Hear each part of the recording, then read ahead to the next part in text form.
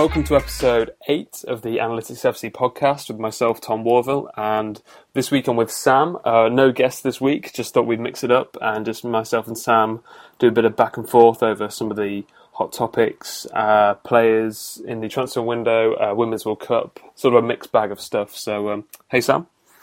Hey, how are you? Not bad, yourself? Good. I think it's kind of nice to have a 1 week just for the two of us. I mean, we've had 7, I think, really good guests so far. Yep. But it's all been sort of interview style, so it's nice to actually just sit down and talk about soccer for the week. Okay, so first up, Women's World Cup. So I think I might have had a prediction somewhere about England and penalties. I don't want to ride-ho too much about it, but third place, that is a really good result in my eyes. I think they've done really, really well there, and without mentioning a certain sexist England tweet, I don't know if you've seen that. But excellent result there. What did you think of the World Cup in general, and were you happy with sort of the final we got as well? Well, on England, I actually, supporting Canada, I felt way better about Canada's tournament after watching England in the next 2 games. Watching them, take Japan to the very end and obviously have that unlucky own goal at the end, and then outplay Germany and beat Germany in the third place game, playing really well in both games. I sort of felt better about being eliminated by England. So that was a positive for me over the last week and a bit. The final was, not great. Yeah, it wasn't closely contested enough to really be seen as... if you're watching that game without knowing it's a final, you'd think it's a group game, I find. Yeah. But, Carly Lloyd tried her best and did some... that goal is, halfway line? Yeah, it was about the halfway line, yeah. Brilliant. And the US deserved it as well. They've run a tight ship most of the tournament, had a really good defence, like we were saying on a previous podcast, how they weren't conceding shots or goals. And then when it comes down to the business end of the tournament, as it were, they delivered hugely with 5 goals. So. And the last couple games, the game against Germany as well, they really outperformed their expected goals, especially in the final. I think they had something like around 2 expected goals for 5 scored. But it didn't seem like they were just getting lucky bounces. They did set up some nice chances, and I don't think there's an argument really to be made that they weren't the best team at the tournament, especially in the final 2 games against Germany and against Japan. Yeah, so all in all, what did you think of the Women's World Cup? Do you think it's a success and something to build on, or do you think it's sort of one country's dominance is pretty much reaffirmed? Well, it was the US's first win since '99, so I don't think there's that much of a worry about one country dominating. I think a lot of it's hard to sort of say, is this a success? Because obviously in the States they're going to see this as a huge success, and hopefully it carries over to their women's league they have in the States. But in terms of sort of the broader women's football, it's looking at it on a worldwide basis, I think it's harder to tell immediately after what the effects of the tournament will be. I think we have to look 2-3 years and 4 years down the line, how far women's football progresses, and if hopefully the media starts covering it a little more seriously, which we definitely saw in Canada and the US. In England, less so, I would say, which would be interesting to see. The next couple of years. It will be. I saw a tweet by Danny Page earlier essentially saying, can we get a bit more coverage of the league here in England, purely because we had such a good World Cup, and you want to really continue that same vein of, showing these stars on TV, which are really just fantastic role models for any, young person growing up playing the game, which I completely agree with. There's not enough coverage, and yes, you could say it's a growing sport, but this will grow exponentially if you can sort of give it to the masses, as it were. Yeah, and the other thing is it's run opposite to the Premier League season. So it starts in, I don't know when it starts, but it starts in the March, April time and then ends in the fall. So during the summer, we have endless transfer news. You could have a lot more coverage of the Women's Premier League in the UK. Definitely. That Saturday night slot, which would be filled by Match of the Day, is empty. Well, yeah, some god awful dramas on, but it could be filled by some decent football. So yeah, watch this space. I think, like you say, 2 or 3 years down the line, we'll sort of see coming up to the next World Cup whether things have changed massively or not. And moving on from the Women's World Cup, one thing we really wanted to talk about was Brentford, which has sort of been, the Brentford stories have been dominating the analytics scene and definitely my Twitter feed over the past 2 months. And so you had a nice piece sort of going over what's happening at Brentford. I think you called it "What the Hell is Going On at Brentford?" Part 1. Aptly titled, I think. So essentially there's been a lot of talk on Twitter and on various news sources about all the goings on at Brentford, and it's kind of, I haven't really found a specific page or blog which has run through them really to really pull them apart and say what's this move, why is it happening, and a bit of background to each of these moves. So you have the Fleming coming in as a head of football philosophy, which is Sorry, I shouldn't laugh. I mean, I just don't know. I don't know what that is. I try to explain it in the piece. Essentially, the definition of football philosophy I found is essentially how you play on the pitch and transition from defence to attack. I really don't think it's got anything to do with star signs or actual, I mean, I'm sure it doesn't. I'm sure there's some if it does, run. It's way above our sort of pay grades, unless they actually are looking into cosmic alignment and expected goals. But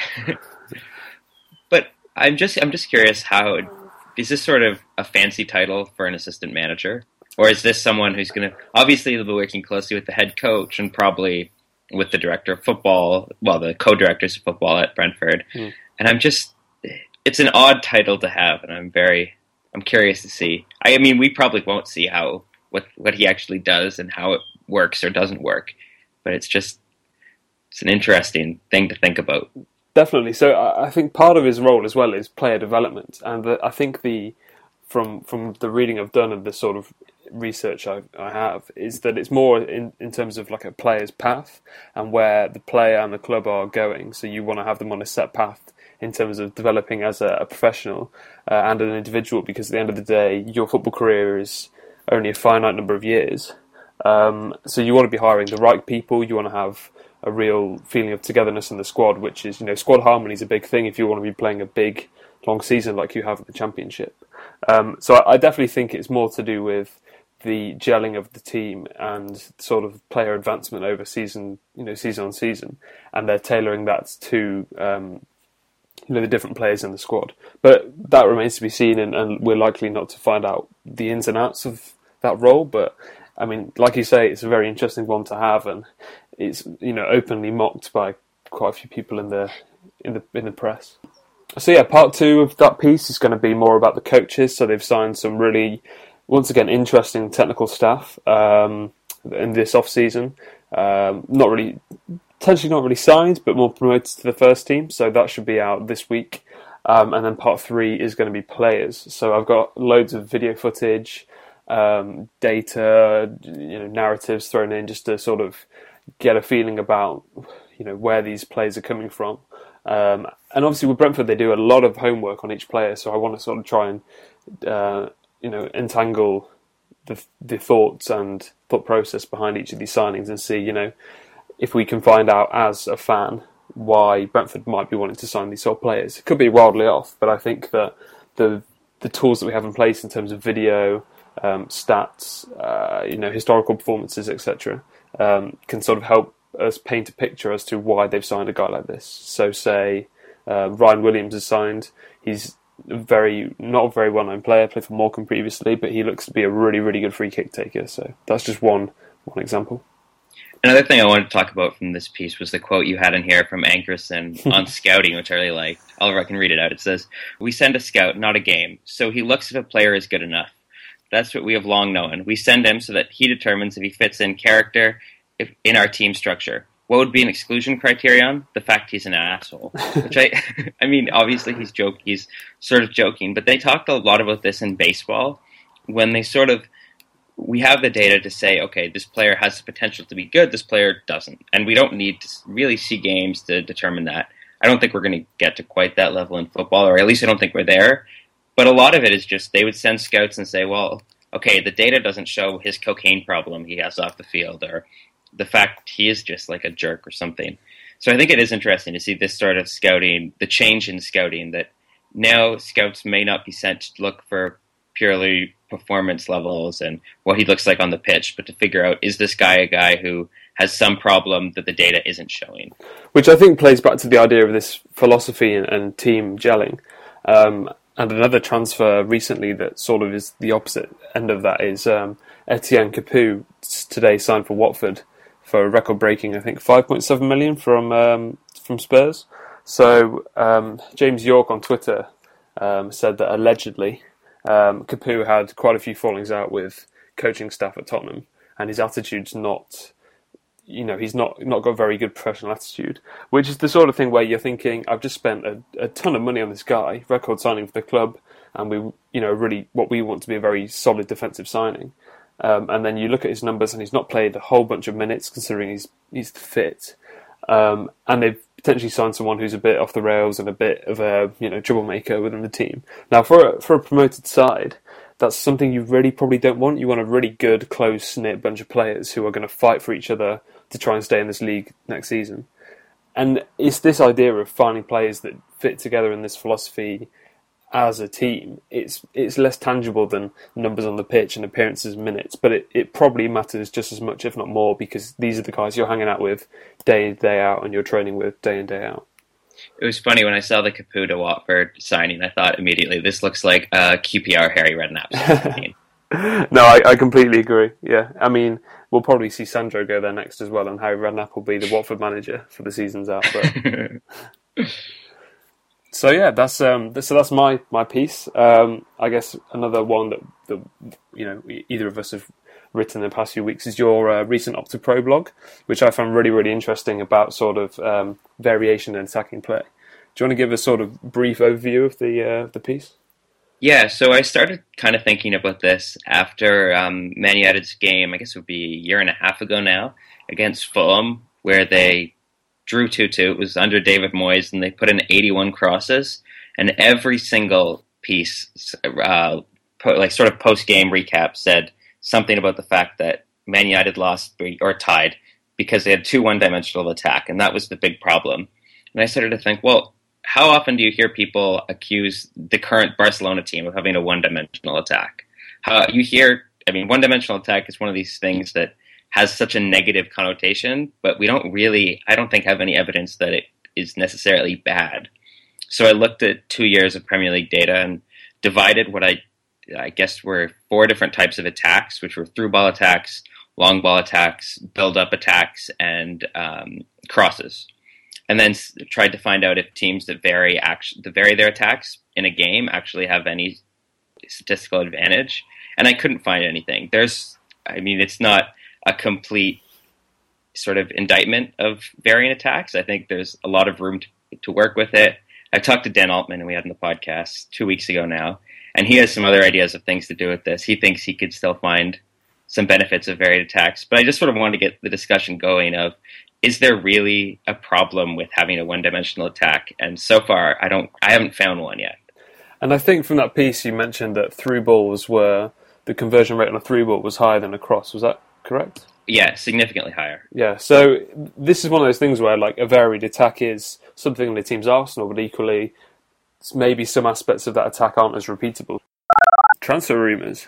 Let's start Premier League. So the first one we've got here is Xherdan Shaqiri to Stoke, which, there was a bid, I think. I don't know whether that bid was accepted, but that's and there's quite a lot of narrative on Twitter about how that's a sort of the embodiment of the television deal, that the fact that Shaqiri was playing for Inter Milan on loan last season, now he's might be playing for Stoke City next year. I mean, I find this a really, really strange move, purely because he was at Bayern Munich less than 12 months ago. Yeah, and the other thing about the Shaqiri move is it reminds me on the surface of the Bojan move that Stoke made last year. Except Shaqiri sort of is still, arguably hasn't even hit his prime yet. He's 22 or 23. And Bojan sort of had his chance. Didn't quite pan out for him at Barcelona. He had the loan move. He had an all-right season at Ajax before coming back and then eventually going to Stoke. Whereas, Shaqiri still looks like he could be, but it's hard to say he's going to be a world-class player at Stoke, but I feel like he has a lot more upward trajectory than Bojan did making his move. And I sort of think, he hasn't, the last transfer window in last summer even, So when Liverpool missed out on Sanchez, I think that they were sort of targeted Shaqiri as someone they wanted to go for. And it's like, how has this guy dropped so much from going to Liverpool? Who, I mean, no disrespect to Stoke at all, but how can you drop from being a transfer target for Liverpool? And I think the fee is around £12 million, which isn't exactly a high amount for the player that he currently is and may become. And yet the only attention he seems to be drawing is that of Stoke. So I think the question is purely down to, is this money related, or is it literally that Stoke is now an exciting team to join in the Premier League? It's a funny one. It's going to be interesting to see where it plays out. It could be that he just joins, someone completely different, and it's all the paper spinning this. But for the time being, Yeah, and I think they're also, Inter Milan were terrible last year, like really, really bad. So it's hard to sort of judge him solely on that. And I'm just looking at his numbers right now. Last year, he was averaging around 3 shots per 90, which is decent enough. Especially for a guy who's not an out-and-out forward. Like, those aren't concerning numbers at all. So it's a strange one. And it's a really, really small sample size, but in the World Cup, he created the most chances per 90. Now, I think they only played 4 games, maybe. But that's still a pretty good tell of, varied opposition, playing with teammates that he plays with less than his club compatriots, and he's still, well, like we say, small sample size, but still, I think it was 4.3 chances per 90, which is pretty good going for an international tournament. Yeah, it's a strange one. Well, we shall see. The next one, Sergio Ramos. Now, I find this just insane. So, what was it, a £29 million bid potentially for 29-year-old, which, when you're looking at peak ages, I guess, of central defenders, he's nearing the age of nearing the peak age even of his sort of playing career. Do you think this is a good move as a Man United fan, and then on the other side as someone who looks at the numbers? As a Man United fan, I really don't like Sergio Ramos as a human being, which makes it difficult to get excited about him transferring to United. From a number perspective, I find it almost impossible to judge. I still don't have anything that helps me really judge center backs other than what my eye can see. And he looks good. It's the age thing's definitely a concern. I think 29 million is a lot of money, but United have tried selling. We shelled out 18 million euros for Rojo last year, and he's slightly above replacement level based on what we have in our academy. So it's one of these things where it's clearly a mispriced transfer, but everything that all of United's buys are overpaid, so it's hard to really bash it based on that. Even if you look at the United side system, Van Gaal plays a very possession-orientated 3-4-3 or whatever he plays. When you play 3 at the back, it's mainly possession-based, passing out to the centre-backs. And I don't know, pass accuracy as a stat is difficult to look into because it has no real tell on the skill of that player. It could be that his pass is very simple, or his teammates' movement is a lot better than his passing skill. But I would have thought there are more better passes of the ball available for a lot cheaper price. And also with Ramos's history of red cards and the fact that when you're 3 at the back on the counter or even an open play, you can be very stretched.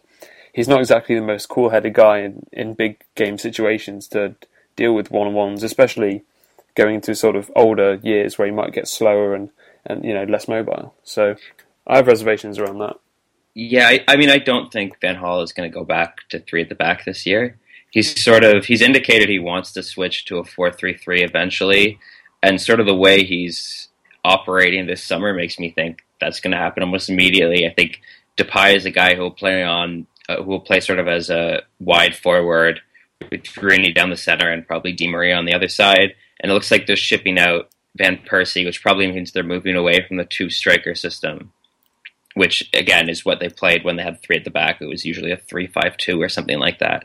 So I don't think the 3 at the back thing is an issue, but I understand completely about the pass percentage stuff. And he's not a guy who's going to play with the ball at his feet a whole lot. So what do you think about Depay? Because his numbers in the Eredivisie last year were good, and there were a lot of shots from long range which he scored, and his sort of set piece taken was equally as good. But there's a part of me which thinks that, from looking at the video, and the data. This guy's really good, and his career development path is similar to that of Ronaldo's, which is never anything to turn your nose up at. But equally, he could regress quite a lot, and he's facing better keepers now, better defences, so he might not be getting that same level of space where he can get a yard or two on a player and then dispatch one into the top corner from 20 yards out. Which if you look at any highlights reel, which we'll say what you want about YouTube compilations, I watched it, but I just don't know whether he's going to be a good fit, and it's that age where he's very sort of tender, and he's got potential anger issues, and he's had anger management, I think, as well. So there's a lot going on in this move, and I want it to work out for him and United, but I just think that potentially the uptake in quality of defences in the Premier League might go against him. Oh, well, firstly, I really like him because Ted Knutson liked him, so I'm just glad we got him before Brentford did. Secondly, his shot numbers are still really good. He had last year 5.7 shots per 90, which, keepers aren't going to change that. If you're putting up nearly 6, it'll go down. But 5 shots per 90 is what the best forwards in the world take, right? That's a really, really, really solid number. If he's averaging 5.7 this year, I don't see a huge issue with facing stronger keepers. He had 0.8 goals per 90, which that's not going to happen again this year in the Premier League. But a regression from that, while you're still taking 4 or 5 shots per game, is not going to be it's not going to be that much of a drop off, I don't think.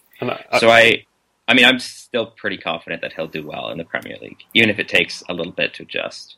And another thing that, what would be cool to see would be his sort of unassisted rate with shots, because I think he makes a lot of them himself without having to do dribbles or anything like that.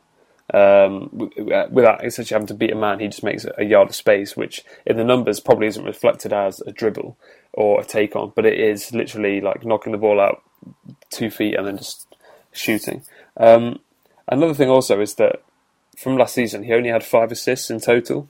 So potentially he's not the most, I don't know what to say here, open guy when it comes to chance creation.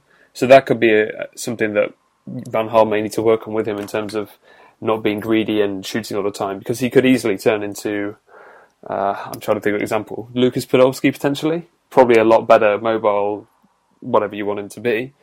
But in a system where you're not the star of the team, and there's a lot of quality players around you, that chance creation side of his game might have to improve as well. But I'm not a Man U fan, but I'm looking forward to seeing him in the Premier League and seeing how his game adapts from what it was in the Eredivisie. That assist thing doesn't really worry me that much. If you still look at per 90, he's averaging, it was 1.8 or 0.18. Whoa. 0.18 assists per 90 last year, which for top, he's not going to be playing as a striker, but for top forwards, that's a pretty good record. I think that's fine. It's okay. And over 2 key passes per 90 too. So yeah, but then also when you look at that, they had Jorginho, Wijnaldum, and Adam Meyer as well, who were the sort of more attacking centre mids. Both had the same number of chances created. I think it was 2.4, 2.3 per 90. So it was a very attacking side to begin with. So it's kind of hard to disentangle his input from the rest of the teams, because it was a big chance creation side. But time will only tell when it comes to August 8th against Tottenham, and we'll see from there. Okay, I think this is one we'll disagree on a little less. Falcao to Chelsea.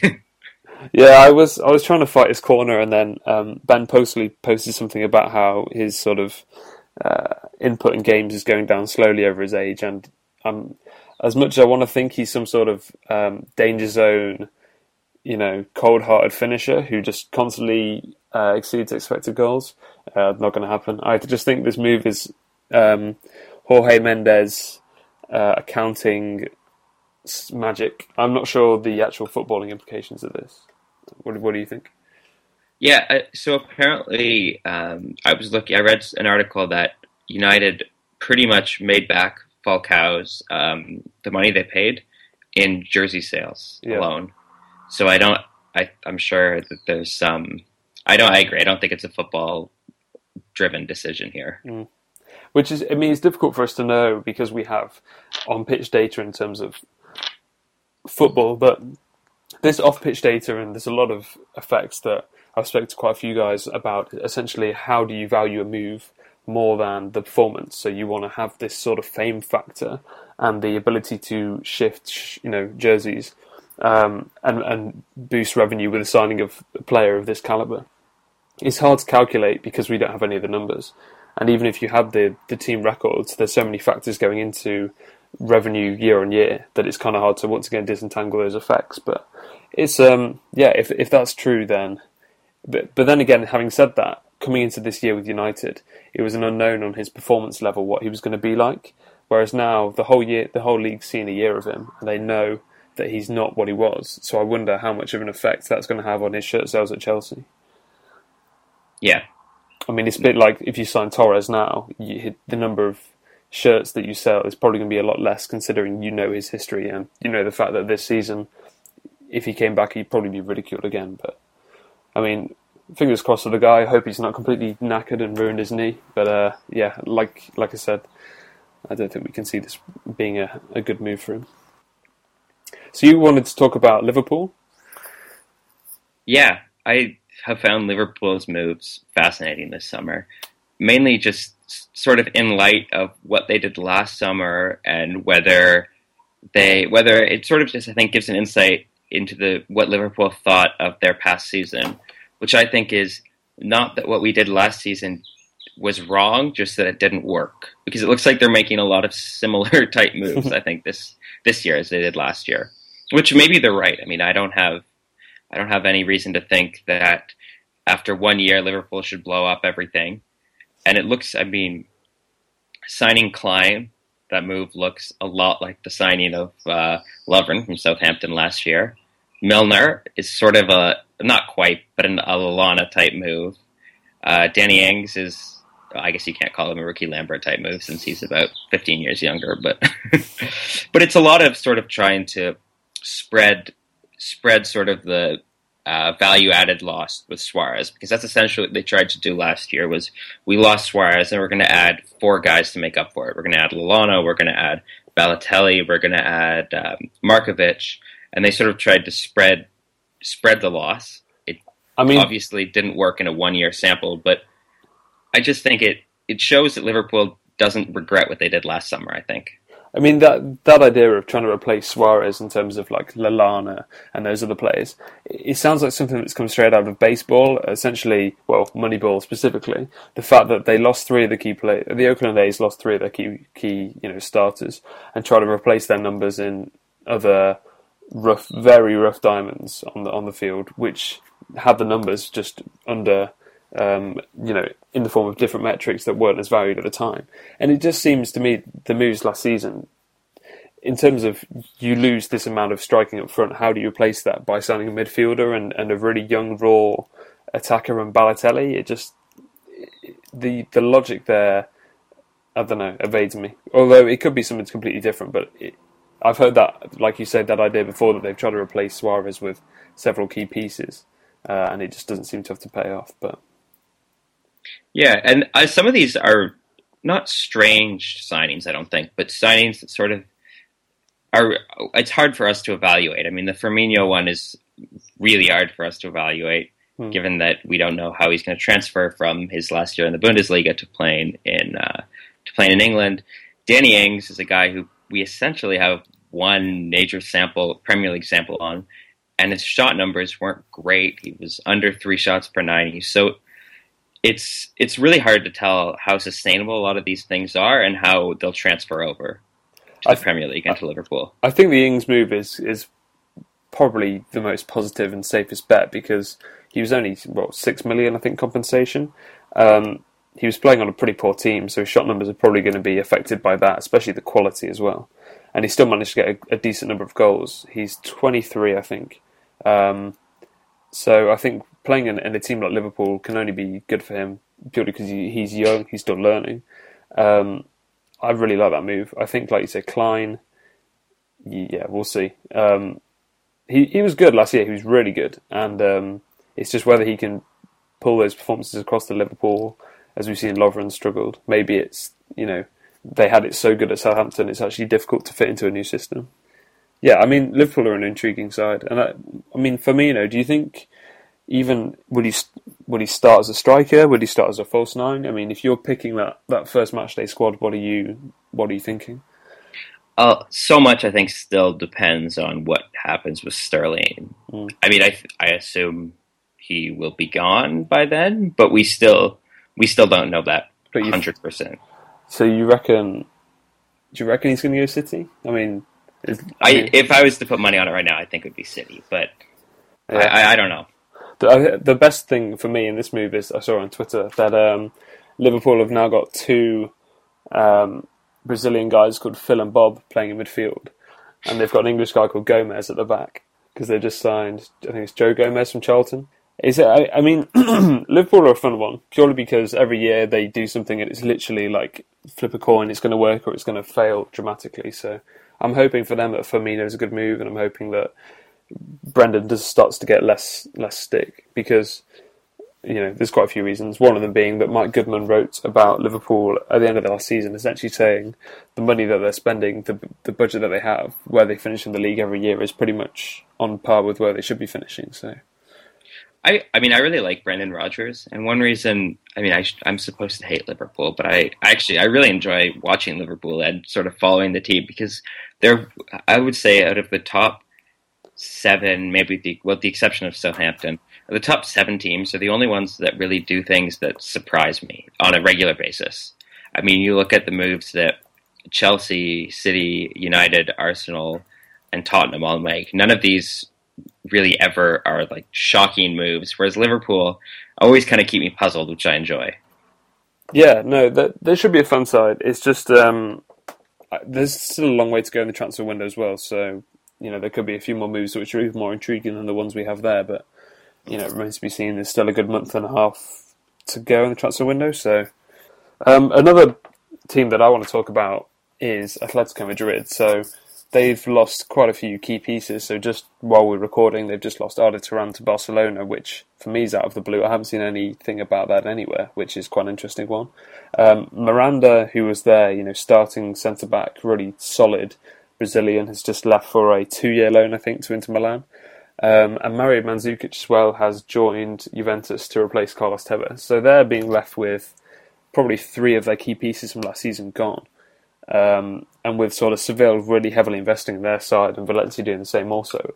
I don't know how much attention you pay to Spanish football, Sam, but I know you wrote that piece about Atletico a while back. Do you think that, it's weird to see that a team like this is getting picked off for probably 3 of their key pieces there?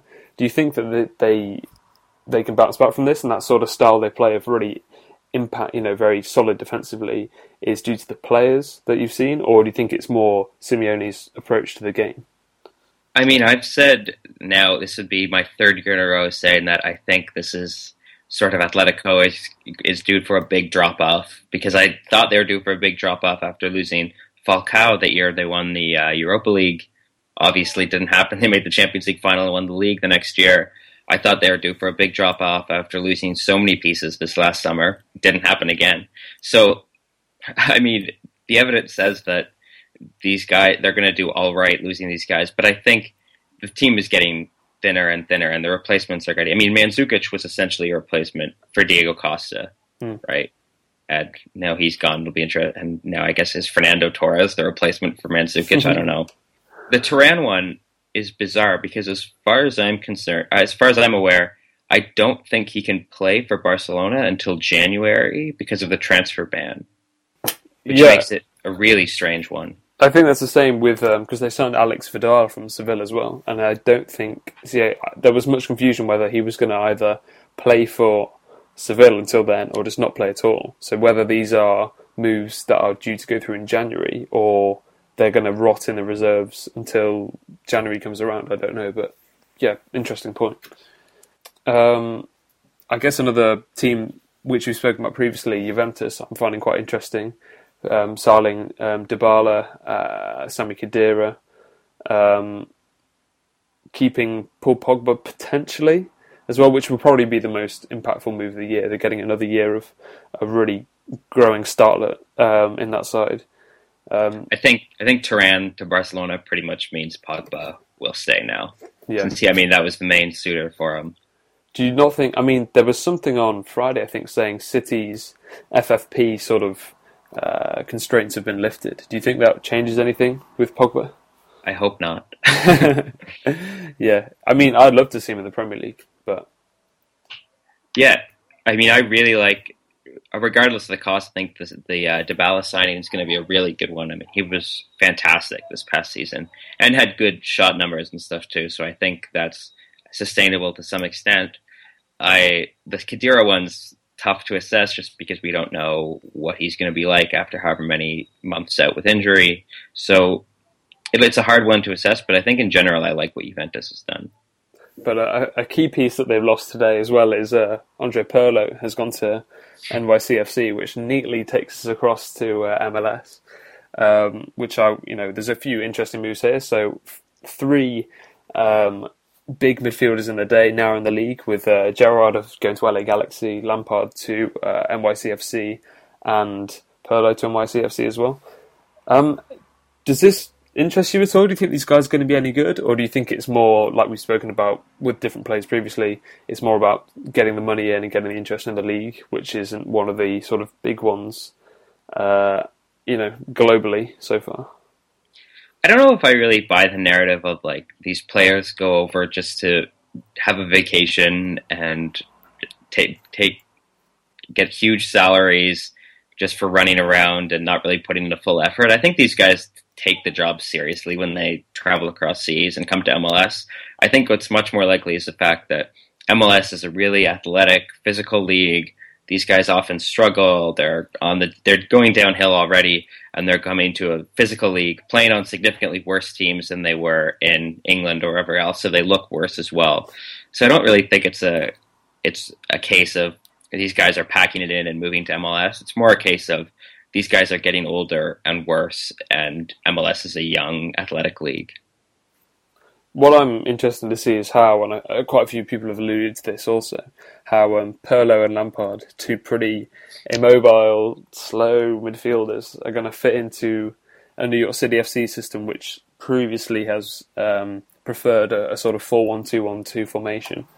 Because as soon as you bypass those two, you're in behind, through to the back five. So. Yeah, I have a feeling with New York, we're going to get, at some point over the next year and a bit, we're going to get a big blow up between the actual football staff there and the ownership and with the City Football Group, just because you can't just keep forcing these signings on a team that's trying to do something and trying to develop beyond just being a place where big names go to retire. Mm. But then equally, on the flip side of that, you do have the benefits of the loan system, and I know they've got Angelino, who is much hyped about, a really, really quick and tricky left back who's just joined the side. And then you have Shea Facey as well, who's an up-and-coming English sort of centre-back and full-back. So there are benefits to both sides, but I think, like you say, it's tough when you have someone whose sole focus is the revenue of building the sort of off-pitch side of the game more than the on-pitch side of the game. You're fighting a losing battle, really. I mean, what happens if Jason Kreis says, okay, Pirlo, you have played terribly in your 5 games so far in MLS. I'm benching you. We have better center midfielders in front of you, and Pirlo doesn't play for the rest of the season. And he's completely fit. He just isn't up to doesn't fit into Jason Kreis's plans. What does the City ownership group do then? I think my guess is they take Pirlo's side over Kreis's.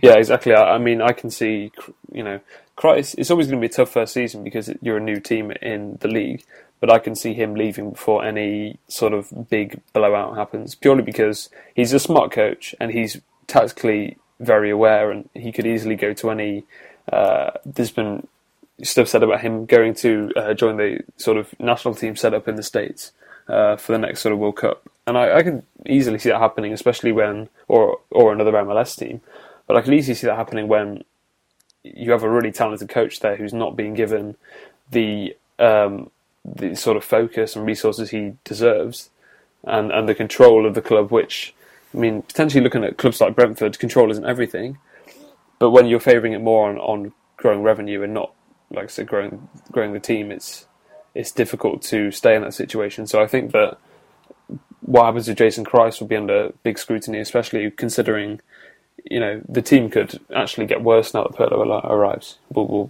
remains to be seen, but with Pirlo and Lampard joining up at the same time, the sort of latter half of the season for NYCFC is going to be an interesting one.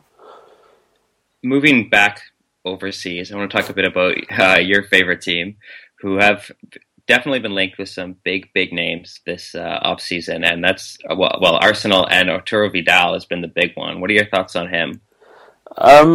I mean, it's good because we have the sort of Sanchez-Vidal Chilean connection there, and he's going to recommend the place and make it sound really good. And I would love Arturo Vidal. The only query for me is fitness of the guy. He plays big numbers of games, and he's had injury troubles previously.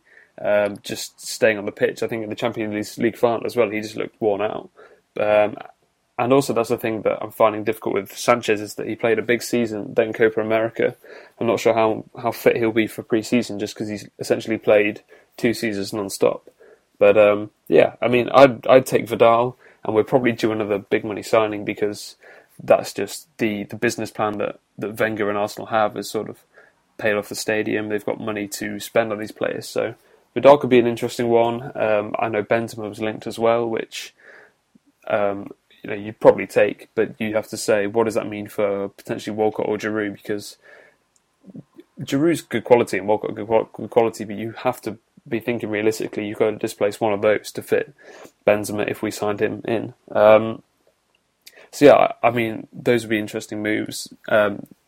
Arsenal tend to do their business either really early or really late. So I think we've sort of seen the early business happen with Petr Cech, which is a very much required signing. It just remains to be seen what other areas they're going to fill in the meantime.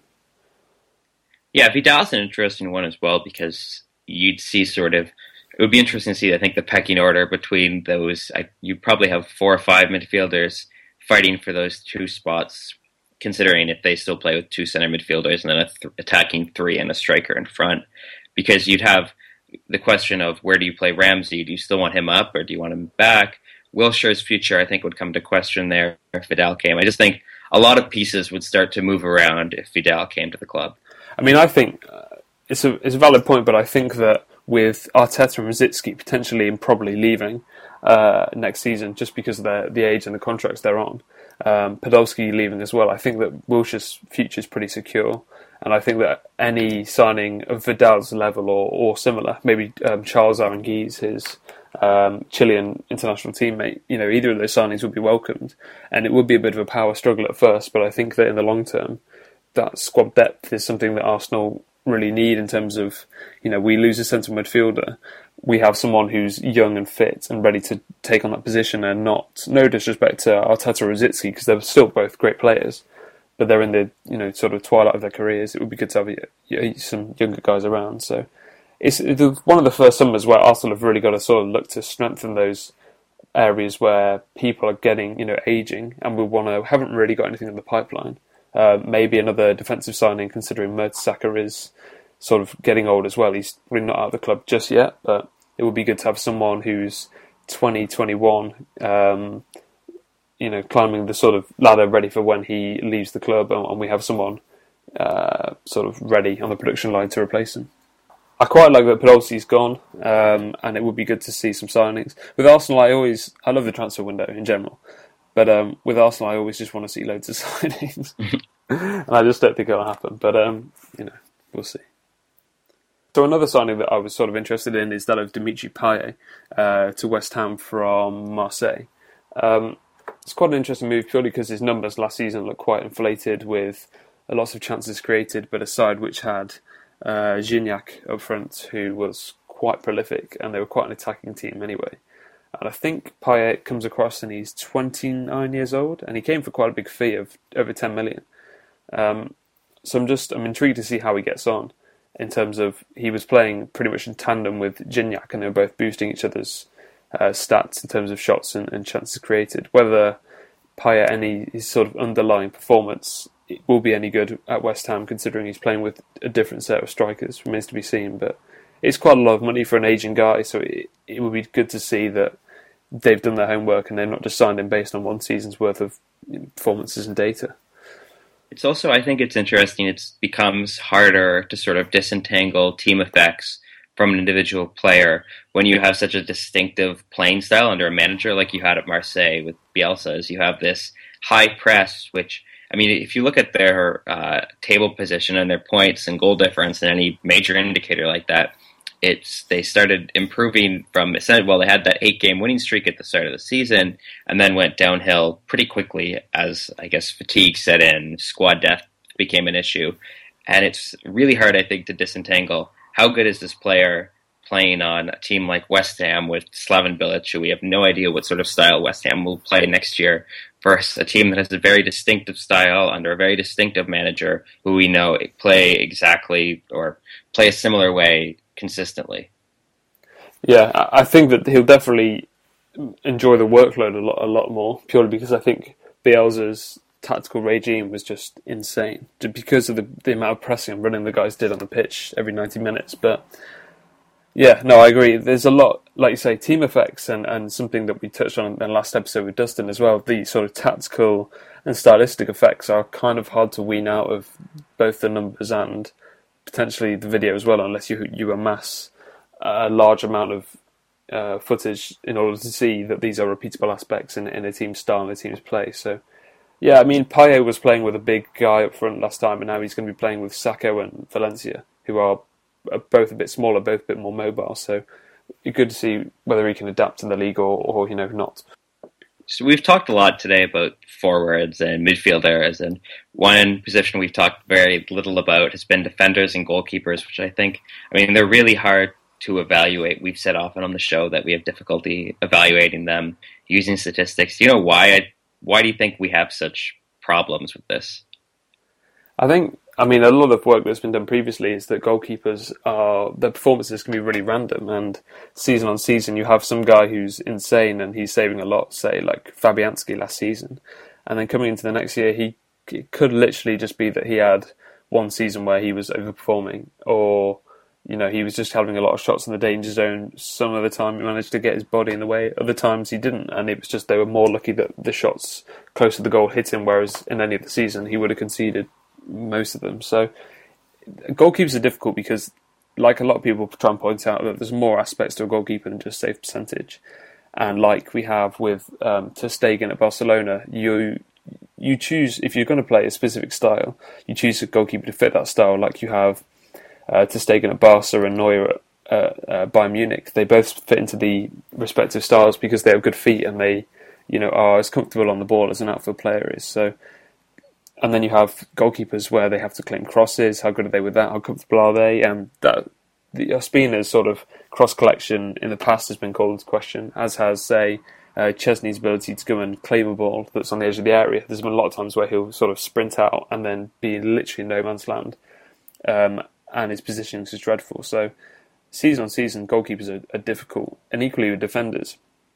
If you want to look at raw tackling numbers, that isn't really an indicator of how good a defender is. It's more an indicator of they play a specific way. They are more of an attacking defender that goes out and actively tries to find those tackles, whereas you have a player that tackles less, like, say, the age-old example of Paolo Maldini. He'd only make like a tackle a game, but his positioning was so good he didn't need to make tackles. So is that the context with the numbers in the team you're playing in?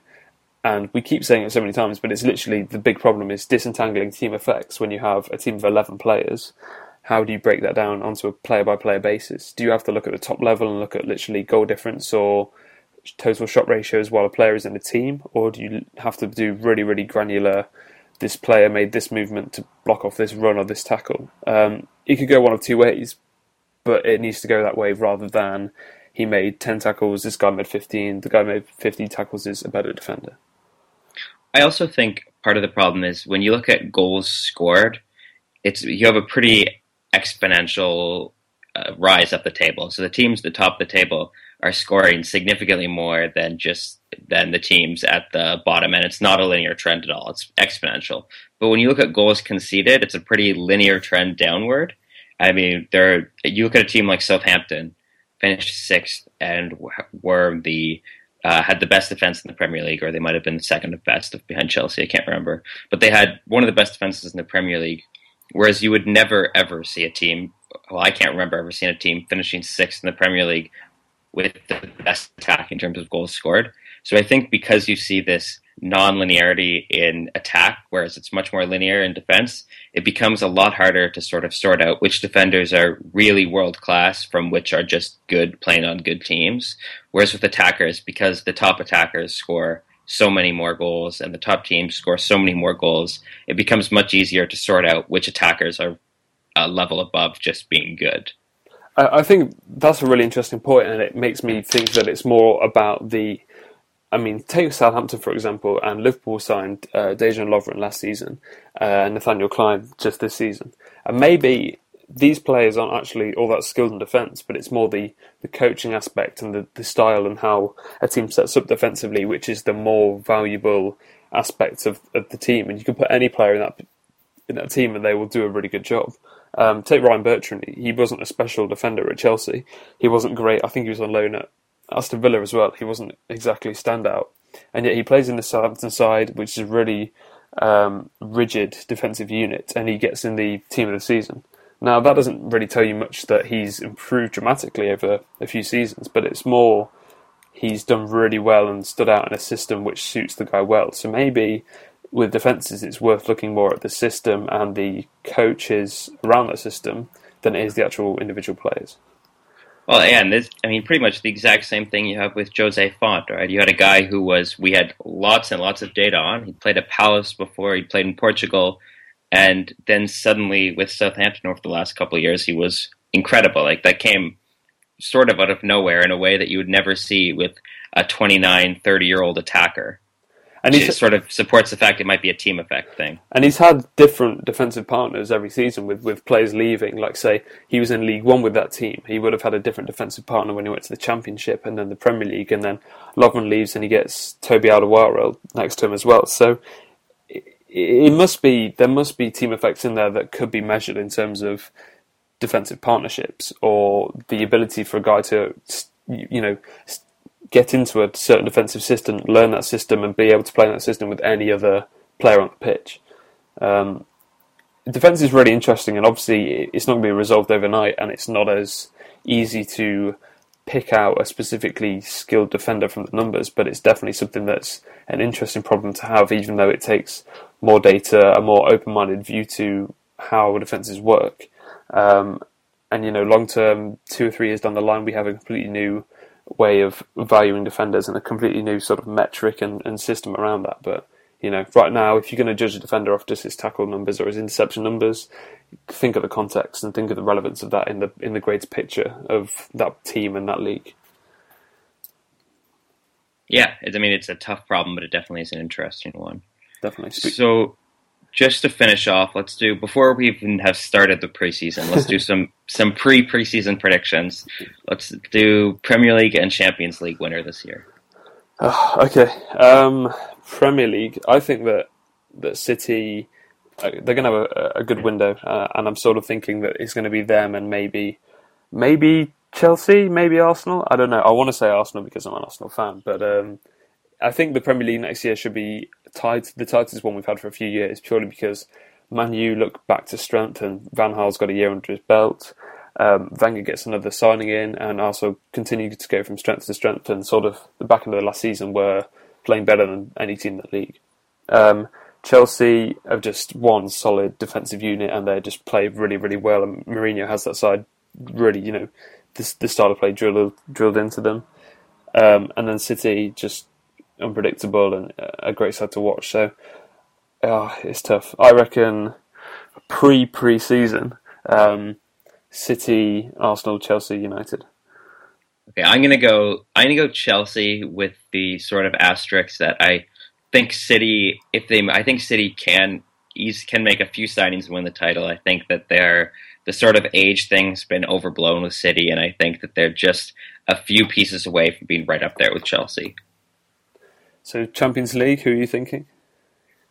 I guess the easy answer is Barcelona. I I'm going to go with what I think I would like to see, which is Bayern Munich finally win under Pep in his last year. Yeah, as much as I probably agree with you, I quite like that idea, but I just think with Barcelona's transfer ban being lifted in January, they're going to have some new signings. Potentially, they might not gel in time, but then you have another year of Messi, who is literally, I think, only just in his peak age years in terms of sort of playing a minute, so he's probably going to get better, which is quite a scary thing. So I'd love to see a sort of Barca Bayern final and then, a Bayern winner, but we'll see. It's a long way away yet. That's going to be May next year, but pre-season, yeah, let's go a Barcelona Bayern final. So I think that about wraps it up. This is probably going to be our longest episode yet, so never let us just do a podcast with the two of us again. If you're still with us, that is. Anyways, thanks for listening, and we'll be back soon. If you guys have any suggestions of guests you want to see on the show or people or topics you'd like us to talk about, let us know, because we're open and looking for new ideas all the time. Cool. Thanks, Sam. Thanks. Bye.